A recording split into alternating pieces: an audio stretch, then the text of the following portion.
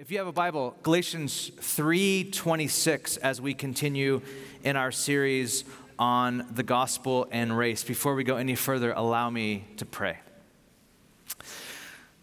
Lord, I pray that you would, I just want to submit all of my thoughts to you, and my heart and my mouth, every capacity that I have. I want to put it under the lordship of Jesus Christ.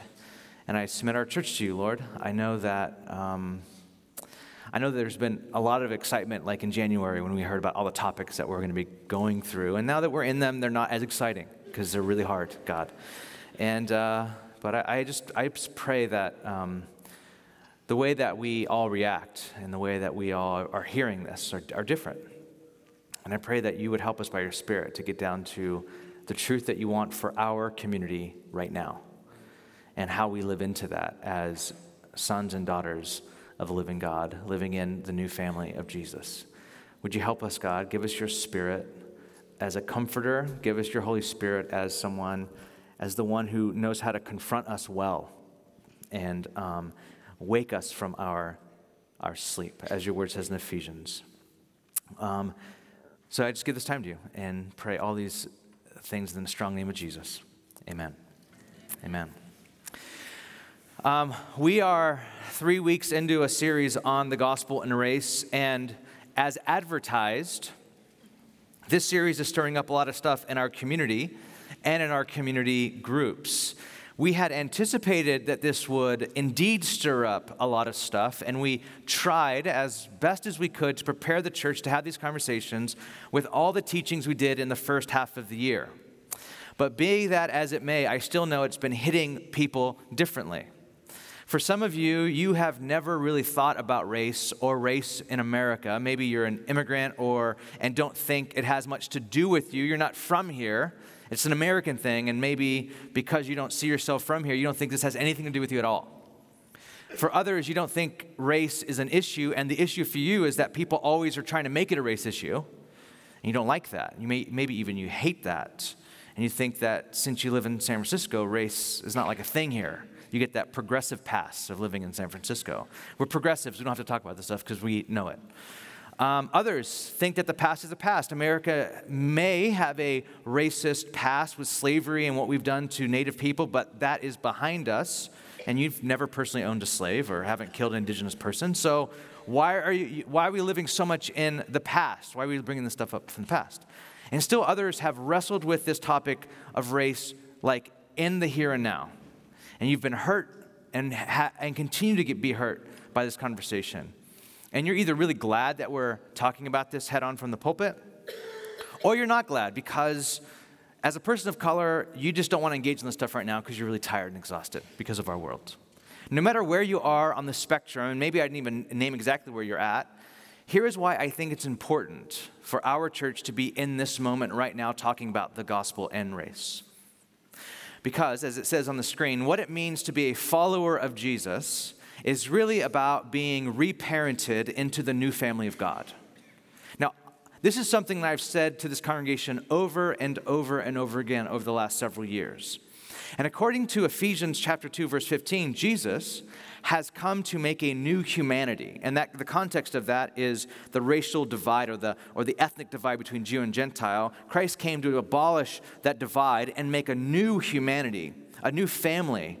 Now, if that is true, then being a disciple of Jesus is learning how to live into this new family. Are you with me? Amen. So we're brought into a new family. And then being a disciple of Jesus is learning, okay, how do I live into this new family? Part of learning how to live into Jesus' new family is learning how we treat each other and how we relate by taking what we've learned from our past, our family of origin, and our culture, and laying aside the things that don't align with how this new family in Christ functions and relates. You with me? Okay, so here's an example. How did your family of origin process anger? Think about it like this from a few weeks ago. Is anger dangerous and bad and to be avoided at all costs, so you kind of suppress your anger? Do you explode in anger to make a point? Is sarcasm an acceptable way for you to release anger, so you kind of just do these like offhand comments? How do you deal with anger? Now, the real question is, as a Christian, how do we do anger in the new family of Jesus? You just don't go like, oh, that's how my dad or my mom did anger. You're like, okay, that's fine, but that's not how we do anger in the family of Jesus.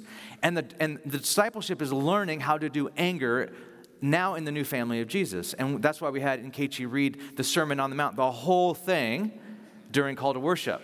That is how we behave in the new family of Jesus. Anger is not okay anymore. Are you still with me? Anger is not okay the way it was before. Are you okay? Now here's the leap. I'm going to make a leap. I'm going to show you that I'm making this leap so you don't like, how did you get there? Okay, here's the leap. Ready? I'm calling out. I don't want you to miss it. How did your family, your culture, see race, ethnicity, and dominant culture? Just made a leap. It got really quiet. That question, for a lot of people, is hard to face and answer. Now, by the way, can I ask you not to leave during the sermon? Because I know some of you guys are like, you want to leave. So just stay and just engage. Just for 2 hours of my sermon, or however long this goes. Okay, there's different reasons why this is hard. Maybe because if you go there, if you ask yourself the question, this one on the screen, if you go there, you may see your parents in a different light. You don't really want to do that. Or you may have to acknowledge some things about your past that you don't know if you're really ready to acknowledge yet, or even wrestle with. Or maybe this question requires you to acknowledge things about your present right now, and if you do that, you'll start seeing yourself as a bad person. You can't do that. It just rocks your entire identity. Now, I get all of that. All of that is actually part of this process. But according to a lot of the New Testament, this question, no matter how hard it is to face, is a very important question to figure out. So, what part of that question above needs to be seen and owned and lamented and repented of, celebrated or redeemed? And I'm not just talking about white people here. I'm talking about all of us. If you as a white person feel like really put on blast during this series, I'm not talking about just talking to white people. I'm talking about all of us as a multi-ethnic, multicultural family of God, all of us. How are we to see race and ethnicity and dominant culture in the new family of Jesus, all of us? And this is why we're here in this series. I have no political agenda. If by that you think I have some liberal or conservative, Democrat or Republican identity politics or anti-American sentiment, I have none of that. As a pastor, and you don't have to believe me. You can poke holes in that if you'd like to. But as a pastor, I desire for this church to live under the new humanity that Jesus brings into being by his blood on the cross. That's what I deeply desire. And so, when Jesus hung on a cross, a Roman centurion pierced his side with a spear to make sure he was dead. And we're told by St. John, that mystical writer of Jesus' story, that when the spear went into Jesus' side, there was a, quote, sudden flow of water and blood. Medically speaking, it was telling the centurion that Jesus was indeed dead. But spiritual writers have always taken this to mean that at the moment Jesus was dying on the cross, he was in reality giving birth to the church, water and blood. Ash just gave birth to our first baby girl, and I don't want to have to get into any of the details, but there was sudden flow of water and blood. We are, by Jesus' blood, a new family, a new humanity. That's reality. That's true. And what's also true is that we're not fully there in actuality yet. So there's some hard work to do and some hard conversations that we have to get there, to actually live into Jesus' new family. So let's continue today, and I want to teach a sermon about disrupting racism.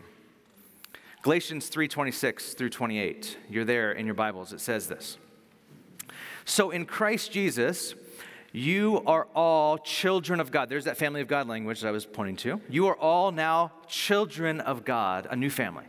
Through faith, for all of you who were baptized into Christ have clothed yourself with Christ. There is neither Jew nor Gentile, neither slave nor free. There is neither male and female, for you are all one in Christ. Amen? Here, Paul is writing to a church that was dealing with problems of ethnicity. class, and the supremacy of a dominant culture. By the way, since the inception of the church has always had problems. If you don't know that, read the New Testament. That's basically why the letters were written, to churches that had problems. For the Galatian church, the church that Paul is writing to here in Galatians, for the Galatian church, there were some in the church who believed that for someone to be a follower of Jesus, they had to be culturally Jewish. They were called the Judaizers, trying to make Jews of Gentile Christians. So this is how the logic went. Since Jesus came from the Jewish faith and tradition, and he was the Jewish Messiah, if you wanted to become a Christian, you had to adopt Judaism. That's what these Judaizers were saying. So they put pressure on the Gentile Christians that were just converted to Christianity to observe the law. Okay, you trust in Christ. Okay, now go back and do the rest of the first book. I mean, they didn't have the second book yet, but whatever. Do the Old Testament. Do all of this for now. So do the law. We need you to do the law now. We need you to be circumcised. Imagine what that sounded like. You have to eat kosher. You have to observe holy days. They wanted the Gentiles to be assimilated in Jewish culture. And this wasn't just about Gentiles doing Jewish stuff. This was about making Gentiles Jewish. Yes, trust in Jesus, but also become Jewish like us. So even after they trusted in Jesus as their Savior, Jewish Christians still had a sense of their own superiority. They still maintained the sense of their own Jewish supremacy. What these Judaizers were saying were, our history and our practices and our traditions are normal, and they're better, and they're superior to the Gentiles. Therefore, adopt them to become accepted into this new community. And Paul is writing to the church dealing with ethnic superiority. Now, these Judaizers, they had a good case, right? They had a good case. Here their case was this. They were mad at Paul because he was breaking down the line between Jews and Gentiles. And the Judaizers' case was that, and their argument was that that line was actually made by God when God called Abraham. So God put the line there, we didn't. But Paul's argument here in what we just read is that Christ reorders everything. Christ reorders the entire thing. When we were baptized into Christ, our fundamental identity is no longer our ethnicity. This is what Paul's saying. You are no longer Jew or Gentile anymore, not primarily. You are no longer your class, primarily, slave or free. You are no longer even your gender, primarily, male and female. Paul writes that in Christ there is no longer Jew, Gentile, slave, free, male, female. You know what Paul is saying? He's saying that our fundamental identity is that we are baptized into Christ. This is why baptism most describes who you and I as Christians are right now. In the first century, all baptisms were done the same. No matter if you're male or female, if you're slave or free, or you're Jew or Gentile, every single person was baptized the exact same way. They all stripped down, some of them naked or down to their undergarments. They got baptized, and as soon as they came up out of the water, they were given new robes to put on afterwards. Everyone was baptized the same way. What Paul is saying is that we're all the same in Christ. We're all clothed with Christ. Okay, let's take this in for a second. Paul's saying all the things that have divided us now have to be confronted with the reality that we're in Christ. Those things are torn down. Now, does that mean we don't see differences? No, that doesn't mean that. This doesn't mean that we're colorblind, or that we don't see poverty or wealth, or we don't see and live out what it means to be male and female. It means that those differences no longer divide those in the church.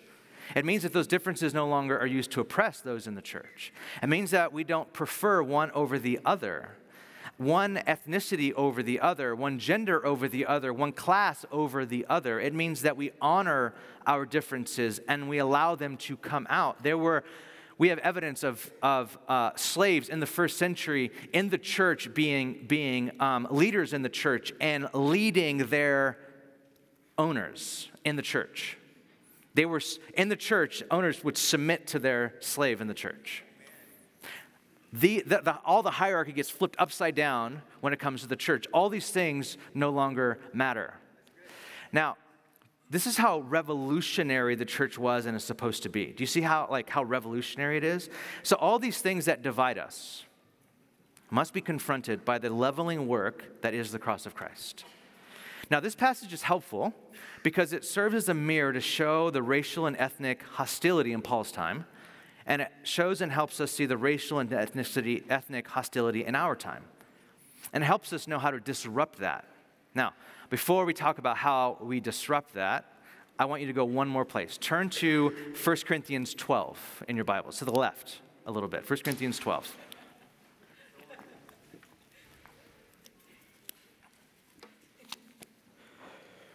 Now, 1 Corinthians 12 is the spiritual gifts passage. You might all know this as the spiritual gifts passage.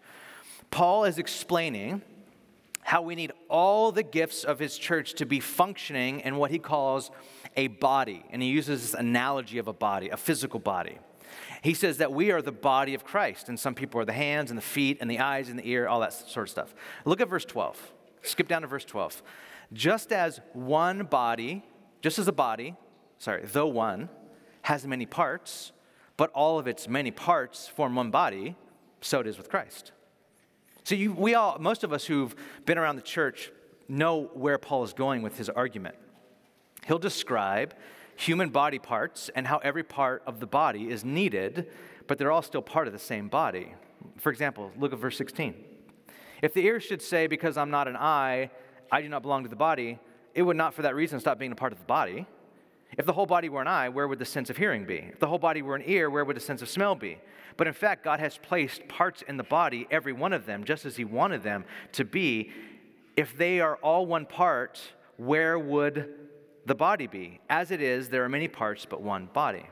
Okay, so all of us, what we kind of know from the context is that Paul's argument is that we need all of the gifts functioning in the church. Not everyone could be a preacher, not everyone could be to be a greeter, not everyone could do administration, not everyone can do hospitality. We all need different parts of the body to function. Not everyone can prophesy, not everyone can do tongues. We all need different parts. This was the Holy Spirit teaching last year, right? Okay, so we all need different parts, but we skip over verse 13.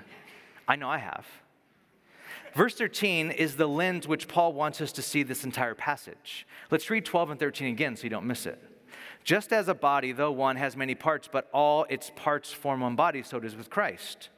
For we are all baptized, there's that word, there's baptism again, by one Spirit, so as to form one body, whether Jews or Gentiles, slave or free. And we are all given the one Spirit to drink. Even so, the body is not made up of one part, but many. This is right in your Bibles. I hope you have your Bibles open and you're seeing this. This is there. I didn't make this up. I didn't put this on the slide and you're like, oh, it must be true. Read it in your own Bibles. What is Paul saying here? Paul is saying, I want you to read this text through the lens of race and class.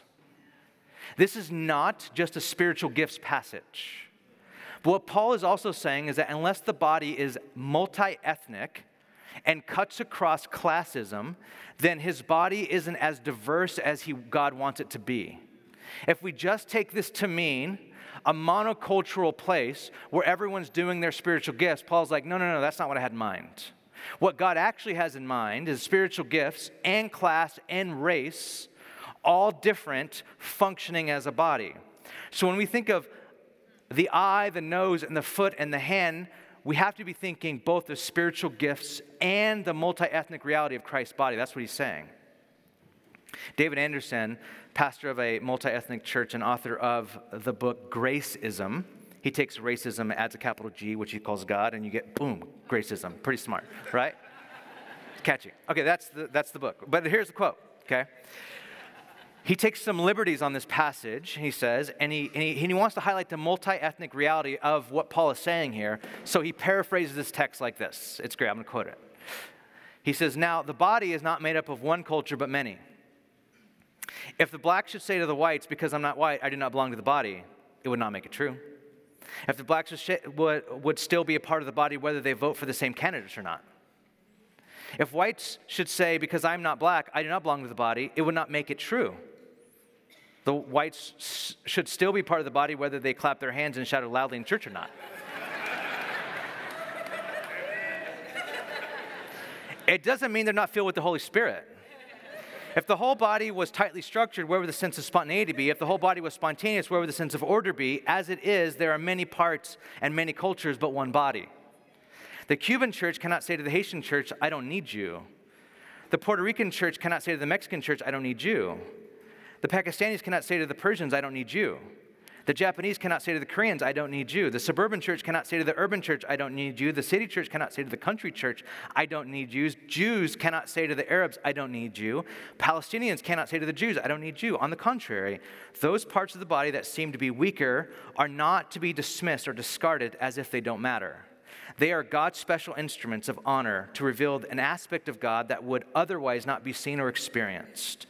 There really is no part of the Christian body that is to be dismissed as unimportant. They all matter. If Palestinian Christians suffer, we all suffer. If South African Christians are freed from apartheid, we all rejoice with them. Now you are the body of Christ, and each one of you is a part of it. Isn't that beautiful?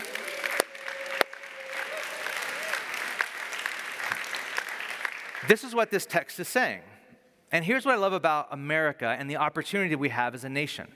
We are, in America, a very diverse nation. We're not the most diverse. We fall somewhere in the middle of the most diverse nations in the world. However, we are a diverse country. And we have, in America, a real opportunity to live into a multicultural reality of God's new family made up of people from different tribes, languages, peoples, and nations. To be that, to live into God's multi-ethnic, multicultural reality, we have to use these scriptures and their implications as a mirror to help us see the racial and ethnic hostility and supremacy or quote, normalcy in our time and how we have to disrupt them. So how do we, with these scriptures as our guiding light, disrupt racism? So, 1 point, I'm going to give you a few points here. I think 4, 5, 20, I forget. I think 4. We'll see. We'll see what happens. First, number 1, if you want to disrupt racism, you must allow yourself to be disrupted by the Holy Spirit. This is where some of you do not want to go. Like, I like my peace. I like my church. I like my community group. I like it. I don't want to be disrupted. If we're really going to disrupt racism in our church, the way it insidiously makes its way into our country, we have to allow ourselves not to be disrupted by politics, not to be disrupted by news cycles, but honestly to be disrupted by the Holy Spirit. If you read the book of Acts, it begins with Jesus saying to the disciples, wait for the Spirit. Wait for the Holy Spirit. And when you receive the Holy Spirit, you're going to receive power. And you're going to receive power so you can be my witnesses. And you're going to be my witnesses in Jerusalem and Judea. That's cool. I mean, that's where they were at. That's where they were from. Okay, great. And then he says, and then Samaria. And they'll be like, wait, what? Samaria? We don't really, like those people, I mean, I don't know if we can go there. And then Jesus says, to the ends of the earth. The Holy Spirit would literally, throughout the book of Acts, disrupt the disciples to make sure the gospel went to every people group. The Holy Spirit would take the message of the gospel and empower Jesus with the empowerment of Jesus' his blood, his gospel, to spread all over the world, even to places that the disciples saw as their enemies. Now, I know there's not many people in our church that would see someone, quote, that's different than them as an enemy. Unless we're talking about political lines, by the way. And then they became our enemy. Jesus, by the power of the Spirit, is calling his disciples to go places that they naturally don't want to go and must be disrupted in order to go there. For example, in Acts 10, Peter is disrupted by the Holy Spirit when the Holy Spirit sends him to Cornelius, a Gentile. And when Peter gets there by the Holy Spirit puts a vision gives a vision to Cornelius and Peter. Cornelius sends some people to where Peter was in Joppa and to go get Peter and bring Peter back. Well, right at that time before these people arrived, the Holy Spirit told Peter, there's some people looking for you. It's going to be kind of weird, but go with it. Just go with it. So they show up. They're like, hey, our master has sent for you. Will you come with me? And Peter's like, yeah, the Holy Spirit said to go with you, so I'll go. He ends up in the house of a Gentile, and they're all around, all these Gentiles around, and the first thing Peter says, without any tact at all, because that's Peter, he's like, I'm not supposed to be here. It's against the law. You guys are Gentiles. I'm a Jew. This is not cool, not kosher at all. This is weird, and I'm breaking every law by being here. I mean, that's not usually how you show up to a dinner party, right? Like, hey, I'll let you know, I'm not supposed to be here. So that's how Peter goes. He's just like, I'm not supposed to be here. Then he says, but God showed me not to call anything that he has called clean unclean. And so he says, what do you guys want? And they start telling him how the Holy Spirit's been moving on their heart. And they start praying, and the Holy Spirit falls, and they start speaking in tongues. The same thing happens in Pentecost, like all over again. And Peter's like, wait, the Holy Spirit is here. Peter didn't want to go. He wouldn't have gone unless the Spirit told him to. Peter didn't think that the Holy Spirit was for the Gentiles, but it was. And the Holy Spirit had to disrupt Peter for him to go there. In Acts chapter 9, you see something of the reverse happen, where a guy named Ananias is disrupted by the Holy Spirit when the Holy Spirit tells him to go to a man named Saul. Saul has been persecuting and killing Christians. Saul is literally at this moment blind, but before he was literally blind, he was actually blind and thinking he was doing the will of God, but he wasn't doing the will of God until he was confronted by Jesus. Jesus is like, why are you persecuting me? And Saul says, who are you, Lord? And Jesus says, I'm the one you're persecuting. I'm Jesus. I'm the Messiah. And then he blinds Paul. Paul's blind, but Paul's blind because he's always been blind. He can't see. And the Holy Spirit tells Ananias, okay, there's a blind guy. He can't see. He thinks he's doing my will, but he's not doing my will. He thinks he's doing right, but he's not doing right. He thinks he can see, but he can't see. I need you to go help him see. And Ananias says, do you know what you're asking? He kills Christians. He'll put me in prison. I'm afraid. I'm not going to do that. I'm not going to waste my energy on this guy who's like trying to kill me. And God says to go. I want you to go. And so Ananias is used to go to Peter and to help him see, to remove the scales from his eyes. See, it might be like with Peter. He sees the world one way, and God confronts him and says to sit in the home of the other and to watch how I'm already at work there. Or it might be like with Ananias, who sees people like Paul as a part of the problem.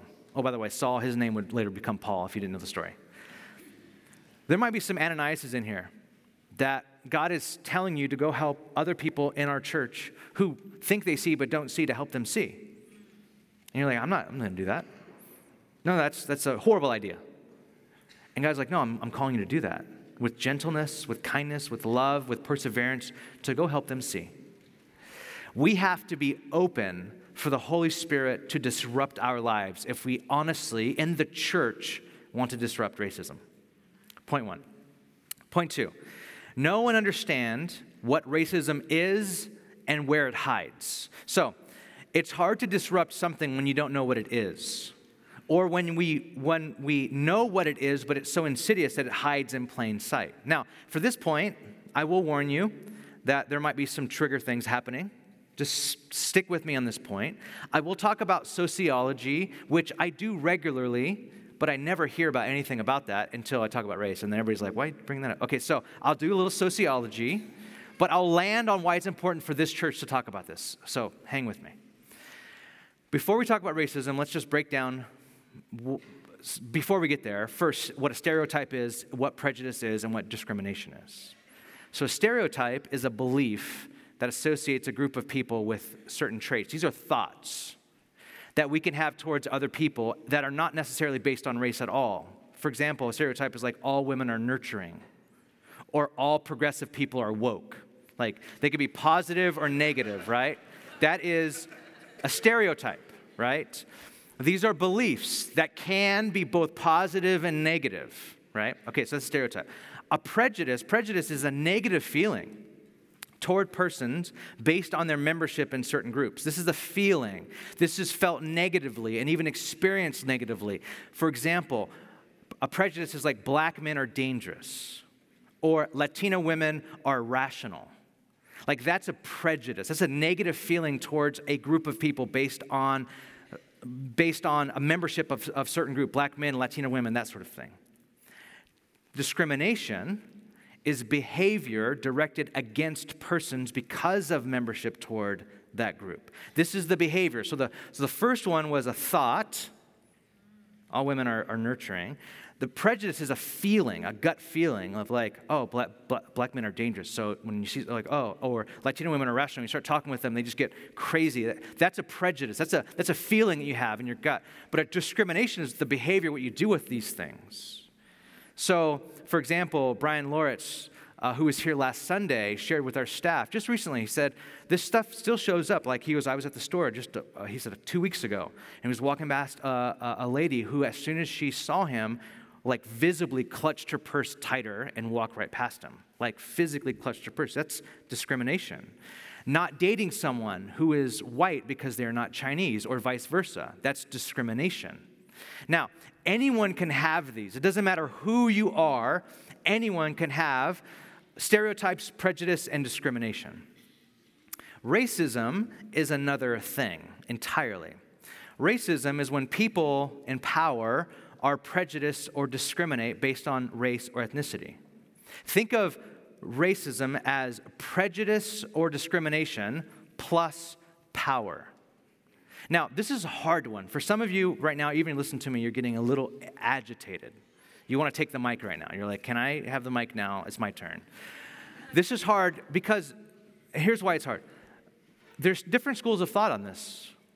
Some will say that anyone can be a racist. Doesn't matter your ethnicity or your race. Anyone can be a racist, no matter what. But there might even people here that believe that. Now, the overwhelming majority of sociologists and thinkers on this will say that only the dominant culture can be racist. That's what the overwhelming. Now, I know there's different schools of thought. For example, the book I just quoted, him as an African-American pastor of multi-ethnic church thinks that anyone could be a racist, no matter what. But the overwhelming majority of sociologists and thinkers think that only a dominant culture can be, quote, racist. Example, let me give you an example. Ash and I went to a school where she was, as a white girl, a minority. Our high school was majority black and Hispanic. And she was bullied a lot in junior high and high school for being white. What happened to her was racial prejudice, and it was horrible, horrible experience for her in junior high and high school. Now, why are the semantics important here? She was bullied. That's the point. You're like, why are you using semantics like racial prejudice versus being racist or whatever, or people were racist against her? The point is she was bullied. And yes, that is the point. She was bullied. That's important, and that's horrible. And she grew up as a part of dominant culture still. Even though she grew up relatively poor, most of her teachers and her principals and her coaches and the police that pulled her over time and time again when she was speeding, let her off over and over again, were white. Honestly, over and over again, were white. Ongoing conversation, just saying. Most of the people that she interacted with in places of leadership were white. She had a hard experience for sure, and I will not take anything away from that. And she grew up in a world where she was a part of dominant culture, and that affected things for her in her future. Now, I share this story to say that what Ash experienced growing up was not reverse racism or racism, but racial prejudice and bullying. Racism, by and large, is prejudice or discrimination plus power, which allows there to be oppression. Now, hang with me. I know we already had like 8 people leave when I just started saying this stuff. So if you can keep hanging with me, great. I'll land the plane on the point very soon. Just don't write me off entirely yet. Hear the whole thing. As we talked about 2 weeks ago, race and racism is a social construct created in America to be anti-blackness or anti-brown nativeness. Or said another way, racism manifests itself in this country as white dominant culture, seeing white as normal and everything else as, quote, cultured. So in that, there's like above the waterline racism. If you're thinking about an iceberg, what's seen above the waterline, there is above the line racism and below the line. Above the line, above the iceberg, where it's seen, visible racism, is what we think of as like the KKK, swastikas, the N-word, lynching. About 10% of racism lives there. We can call that overt racism. But below the waterline, if you're using an iceberg image, where it's all below the surface, this is where most of where racism shows up in our country. In forms of redlining, housing discrimination, implicit bias, presumption of guilt, mass incarceration, hiring discrimination based on name, that sort of stuff. Now, I know when I say that, some of you, possibly many of you, will think I just crossed a line into being political. And there are probably 5 reasons that come to your mind right now that allow yourself to write me off. But before you write me off completely, let me try to make clear what I'm saying. Above the line racism manifests itself as white is superior. Below the line racism manifests itself as white is normal. Normal culture is white culture. Now, let me just say this. When white dominant culture is seen as normal culture, even in the United States where there is a majority white, in the church, this is wrong. It's a form of racism and it needs to be disrupted. I remember Tim Keller sharing a story once that woke him up to his own whiteness when he recalled an African-American pastor telling him once, he said, "Tim, you know the problem with white people?" And Tim was like, "Oh, this is going to get interesting." And this African-American pastor said to Tim, "The problem with white people is they don't think they have a culture. Everyone else has a culture, but the way white people do things is just the way they're done. So white's normal, everything else is cultured."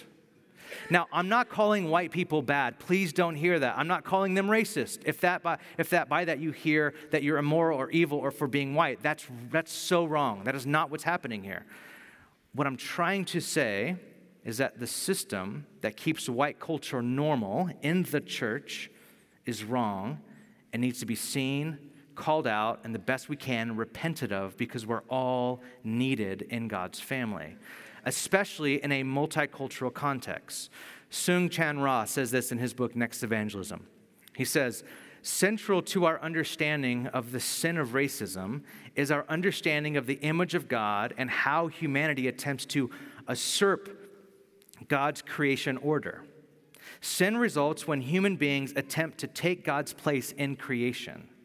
In other words, we make ourselves the standard of reference in the determination of our values and norms. Racism elevates one race as the standard to which other races should seek to attain and makes the one race the ultimate standard of reference. In the church, in the body of Christ, this is wrong. No matter if you are Gentile in the first century and you're at the church in Galatia and you wanted to make a Jewish superior church, Paul says, no, no, no. A class superior church, no, no, no. A gender superior church, no, no, no. In Christ, there's no longer Jew, Gentile, slave-free, male and female. Now, the distinguishing characteristics of humanity is that we are created in the image of God and His likeness. Now, so example is, this shows up a lot when I do weddings. I don't do that many weddings anymore, but I used to do a ton when the church first started. And I would always encourage whoever I was marrying to make their wedding as culturally and ethnically honest as possible. So if I was to do a wedding for a Chinese couple, I would say do the full-on tea ceremony and the red envelopes with the blessing, all of it. Even if some of your guests are white, that takes a long time. It doesn't matter. Do it. In Kechi's wedding, she's Nigerian. So, culturally, the bride shows up in a Nigerian wedding late. Late in normal white culture is like 10 minutes, maybe 15 minutes. She was an hour and a half late. People were freaking out, asking each other if they had food in their purse, like leftover food, who had water, could someone go grab some snacks? Who wasn't freaking out? Her Nigerian family. I remember being in the back with Brian, and he's like, "Are you worried?" I'm like, I don't know, should I be worried? Did you think she ran away? Do you think, and he was just cool. No, she'll be here. I'm like, Do you want me to call her? Yeah, maybe you should call her. 100 times I called her, didn't answer a single time. She's like, oh, she'll answer when I call. No. Now, why? Why? Culturally. Because she's the queen and she'll show up when she wants to show up. A Nigerian wedding, right? That's how it works there. Now, we have to do some real work around our church community in this area. I will admit that. I'll be the first to admit that. We see ways that our CGs are neighborhood-based, which offers wonderful opportunity for community, but also we know that our city is somewhat segregated by affluence, and we need to address that. We see ways that our music is monocultural, and we've been talking about this for a couple of years, and we want to reflect the multiculturality of our church, and we are doing serious work towards that. We want this to be a reality. We want our church to reflect a multicultural reality and be a picture of that. That doesn't mean white is bad. Please don't hear that. And white culture is bad. Please don't hear that. What we're trying to say is Christ is superior, so allow all of the flavors in his church to come out. That's what we're trying to do. Now, to do that, we have to name some things that are kind of like really hard to face. Even for me personally, hard to face, but we have to. Third thing we have to do. I have 50 seconds left, so I'll go a little long. No, I just have a couple left. Third, build up your racial stamina. Build up your racial stamina. I won't spend that much time here, but I want to call this out and address this. There are many in here that are just not used to having these conversations, and when you do have them, you don't feel like they're going anywhere and you feel attacked or the church is going in a direction you don't want to go. Now, this could be an opportunity for you to build your racial stamina and to keep pressing into learning and listening and conversing. I found that the way people try to avoid this conversation is through name-calling or blaming politics. We can't do that. We just have to stay in this conversation. I wish I had more time, but I think the next point's more important. So, number 4, we must suspend individualism. The unholy trinity of Western philosophy is me, myself, and I, though that was a wonderful De La Soul song. That is not biblical at all, okay?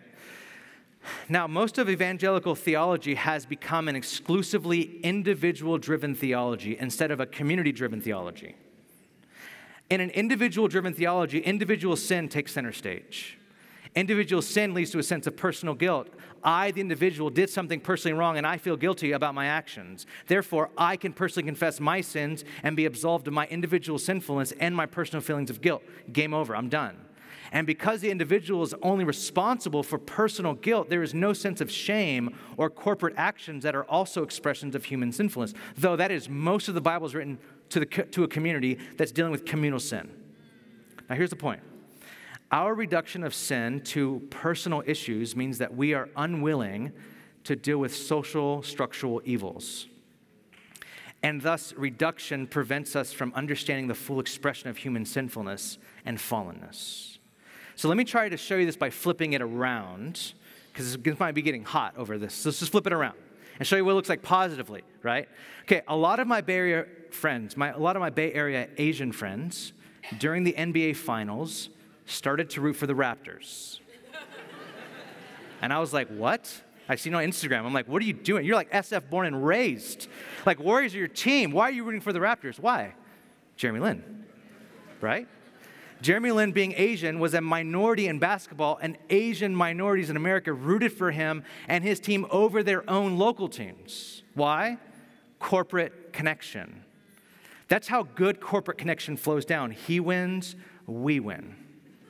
I see this in Hawaii every single time I go to Hawaii and I watch the news in Hawaii. Whenever you watch the news, local news in Hawaii, they always have a section in their local news on how Hawaiians are doing on the mainland. You ever seen this? Like, who got drafted in the NFL?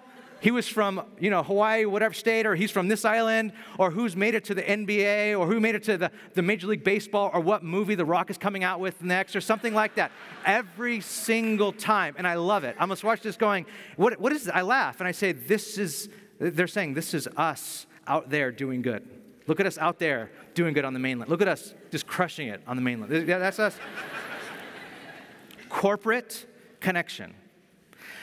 A lot of us in dominant culture don't get this because we just see ourselves as individuals. We don't even see, there are people in here that don't even see themselves as white. They see themselves as, Stan or whatever, right? I'm just me. I'm just myself.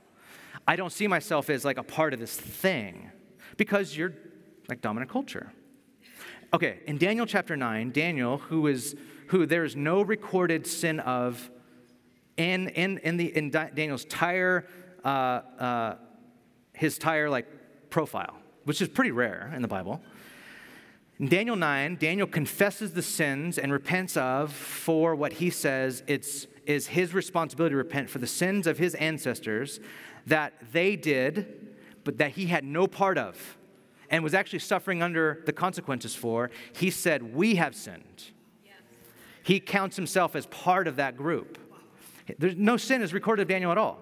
He says in Daniel 9, read it for yourself, we have sinned against you, we have not obeyed, we have rebelled, and we repent from what we have done. See, I've heard a lot in this conversation over the past 3 weeks in this community. I've never owned slaves. I've never killed a native person who was on this land before us. Not me. I haven't done this. Don't put 400 years of slavery at my feet. What we have to do as an entire church is all be in it together. John Dawson, who writes a book on intercession for America, like Healing America's Wounds, it's called. He says this: if we have broken our covenants with God and violated our relationships with one another, the path to reconciliation must begin with an act of confession. The greatest wounds in human history, the greatest injustices, have not happened through the acts of some individual perpetrator, rather through the institutions, systems, philosophies, cultures, religions, and governments of mankind. Because of this, we as individuals are tempted to absolve ourselves from all individual responsibility. Unless somebody identifies themselves with corporate entities, such as the nation of our citizenship or the subculture of our ancestors, the act of honest confession will never take place. This leaves us in a world of injury and offense in which no corporate sin is ever acknowledged. Reconciliation never begins, and old hatreds deepen. And so what we must do is we have to just own it collectively. We don't just say, we can say like Daniel, we have sinned. We have done wrong. We have done this. We have twisted your Imago Dei. We have been complicit as a church in this system, and we say no more. Like, we can do that. 5, and the last one, is lament. So what do we do with all our emotions of anger and our processing and our fears and our sadness? 100 out of the 150 Psalms are Psalms of lament, Psalms of grief, of pouring out heart to God. Maybe you're tired of all this education, all this information, and you just want something to do. You're like, Dave, just tell me what to do so we can move past this into action. I don't like hearing about this. I've already know this. We've sinned. Let's just do something about it. Action is required, and I think that's a really good instinct. But Christian action, biblical action, takes the form of lament first. It's an engagement that acknowledges the suffering first, the suffering of the oppressed, those that have suffered under a system that no matter how they felt or how much they wanted to move towards action, they couldn't. Sitting with them in that suffering first is a part of lament. Yesterday, I started reading an activism book. I didn't really actually know it was an activism book until I started reading it. It's by a local writer and artist named Jenny Odell. She's a Stanford prof. And the book is called How to Do Nothing. Someone recommended it to me from the church, and it's incredible. I read the intro yesterday, just getting ready, on my Sabbath, getting ready for vacation next week. And her argument is that before we can do anything useful, we must stop and first learn to do nothing, to disentangle ourselves from our culture and society's value system and become what she called a resistance in place. She writes that to resist in place is to make oneself into a shape that cannot easily be appropriated by our current value system. This is so prophetic. I'm reading this going, oh my gosh, this is so prophetic. To resist in place in this context, what it looks like with racism in God's church, looks like not becoming the shape of our current conversations, whether that is anger or dismissal or name-calling or shaming. Resisting in place means that we stay in this place, no matter how uncomfortable, and lament and repent together, corporately. And to do that biblically. And to do that with neither the optimism of the American dream nor the pessimism of America's sins. Leslie Newbegin, the missiologist, once asked about the future, if he's optimistic or pessimistic. He says, I am neither an optimist nor pessimist. Jesus Christ is risen from the dead. I don't look to the future and like, oh my gosh, it's so bleak, we'll never, or look to the future like, oh my gosh, it's all progress. Neither of those. I'm firmly rooted in Jesus Christ and his message. He is risen from the dead. He right sets my expectations. He right sets how I can sit and lament. He right sets how I can deal with my sin and corporate sin. He right corrects everything. And as a church, that we have to sit there. And we're going to do that. We're going to do this through something that we traditionally as a church do, prayers of the people. And we usually do it the beginning, first set of worship. But we're going to do it now, corporately together. And this is, for some of us, it will give us prayers to pray, words to pray that we don't have prayers for. For others, it's going to disrupt us in ways. But we're just going to sit before God and go, God, hear our prayer as a corporate community. So would you stand with me as we close in prayer?